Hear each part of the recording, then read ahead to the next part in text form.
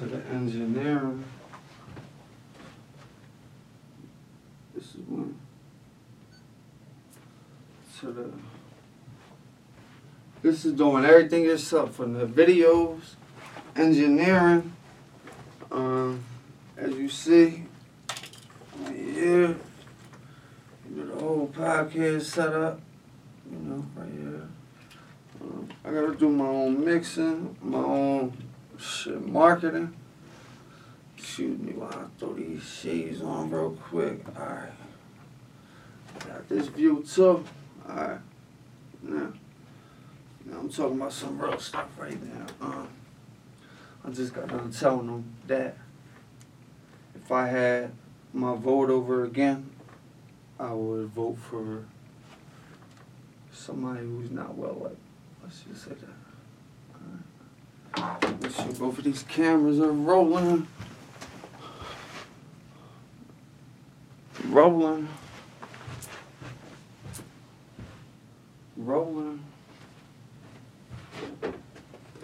Alright, now you get to this. This is how you do it, man. This is how you run your own podcast by yourself. You don't need nobody's help. You do everything yourself.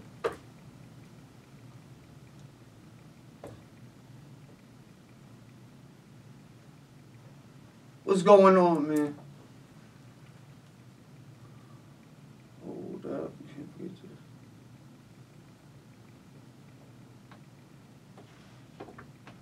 What's going on, man? I'm back.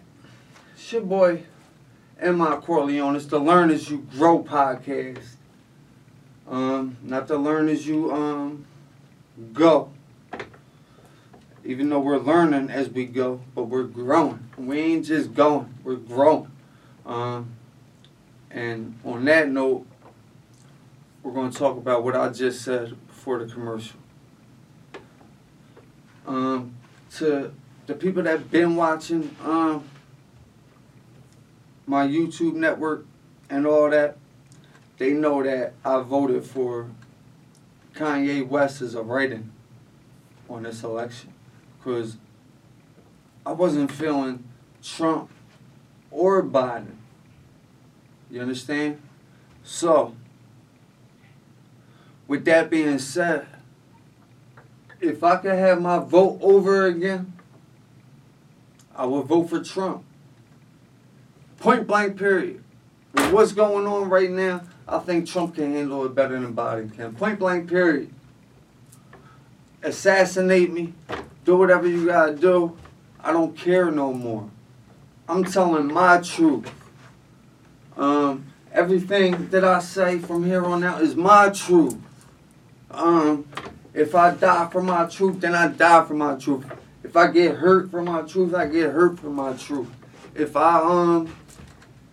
anything happens because of my truth, at least it's because of my truth.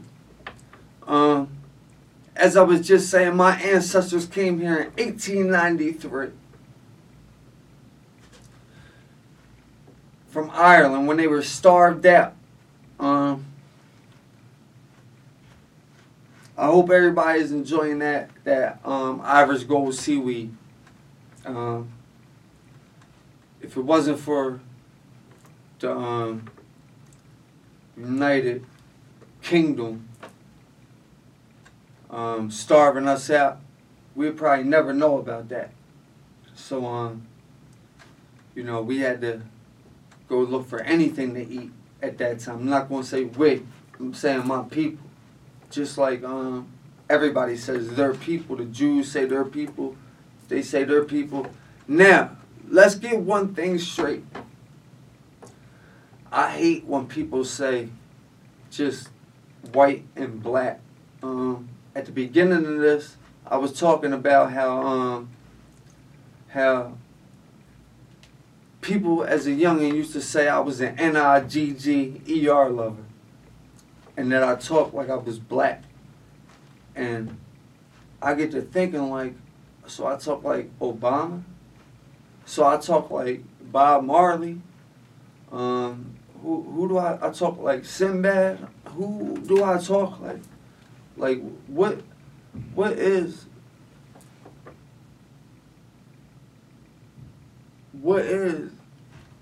what exactly is talking black? It's something that I never got, I never understood, and I never really cared to even try to understand. Because at the end of the day, people are going to talk. They're always going to talk. And that's why I am where I am and you are where you are. Because I'm not scared to get hurt for what I said. That already happened to me. Where plenty of people wrote me off from my hood, the neighborhood I grew up in. Wrote me off. Oh yeah, he's making rap music. He's messing with them, with the other people. All right, we don't mess with him. Own family and all. My own family and all. And that made me rebel a lot, but that made it hurt. My mom, her brother, got killed back in 77, 76. Franny Rabbit Coleman on 29th and Oakford. And my mom had to tell my nanny about that, and you know, she had to run and tell her, like, yo, Franny got shot. And that affected my life because it affected my mom's life. It affected my nanny's life. It affected all my nanny's kids. You know, she had about 5, 6 kids. And it affected my grandfather's life. My grandfather, Paul Coleman, who became an alcoholic at that time. And if there was other drugs around at that time. See, at that time, they were getting people hooked on alcohol. It was a big deal. Prohibition. I mean, take it away. You take something away from somebody, that's going to make people want it more. You understand? So, like, all right, for instance, if they say, yo, Red Bulls are off the market, it's off the market, but I got Red Bulls in the tuck, I'm going to be able to charge $10 for these joints. Because people are going to want Red Bulls because you always want what you can't have. That's just something that us as humans deal with. So now, I say that I would vote for Trump again because I feel as though he's more built and ready to go to war than Biden is. I don't know if you guys know, but the real estate market is a very, very, very difficult market to be in. Especially in New York City, Manhattan. What? For you to get a building in Manhattan with your last name on top of it, you ain't no chump. You ain't no walkover. You're not a walkover. Nobody is going to tell me that Trump is a pushover. Nobody. Atlantic City.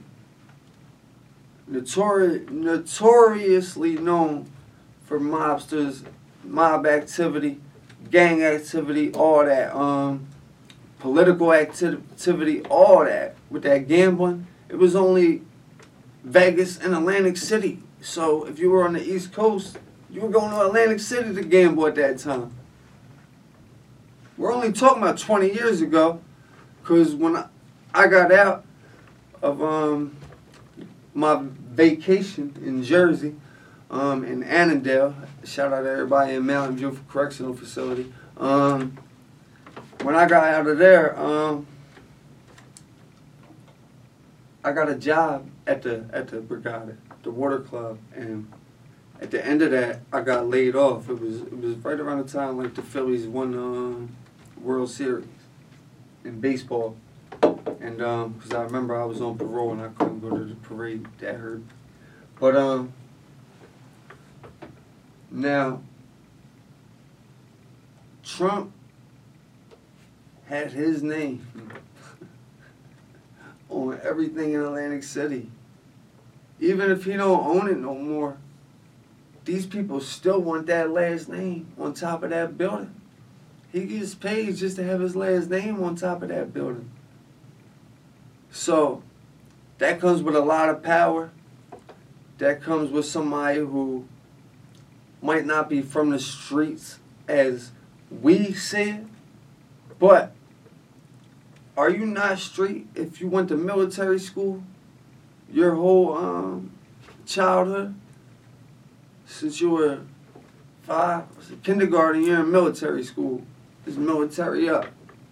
You look at old pictures of him in school. He was the shortest. He was the youngest one, but he was always in the front. They said he was he would rumble any of the big boys too, and like he's not a pushover. See, I did research on both of these candidates before this even happened.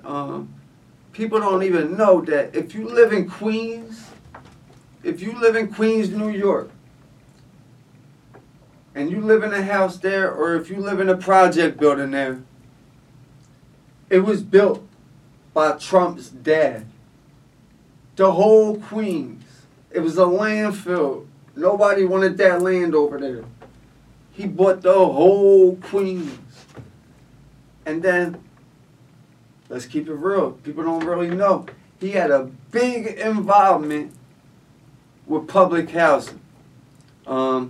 He's the one that built Queensbridge projects, the home of Nas, and so many, Mobb Deep.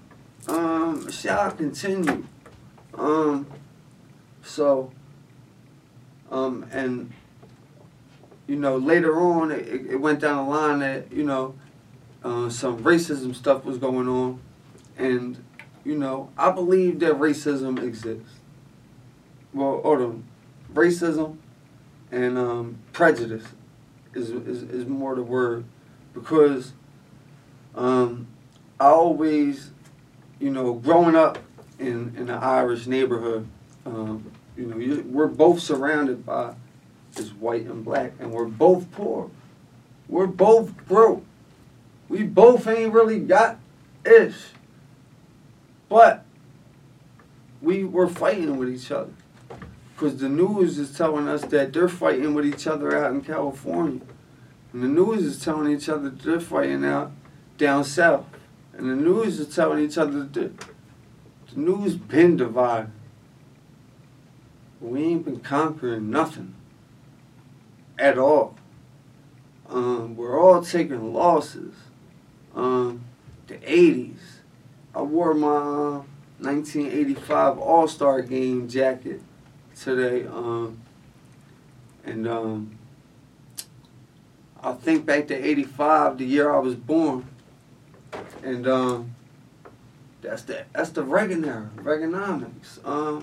That's when crack came into play. That's when real drug money came into play. Before the 80s, I mean, there was drug money, but there wasn't real drug money like there is now. And then you go to my life, all right? By the time I was 15, I was already taking perks. And even though later on down the line, 2010, around that time, the young boys in the neighborhood, 2005, all that, they would be taking methadone before they even ever took a Percocet. This is really what's going on in the ghettos across America. And people don't know that we have so many people that are addicts that came home from Afghanistan, you know, and people want to say, you know, that's on them, but you don't know the trauma that somebody been through. And it's not their obligation to tell you the trauma that they been through. Therefore, who are you to prejudge anybody and be prejudiced? Until you know somebody's situation, don't judge them. I'm going to gonna tell a story before I end this. And if this is real, my sister died August 18th, 2021. Not even a year ago. And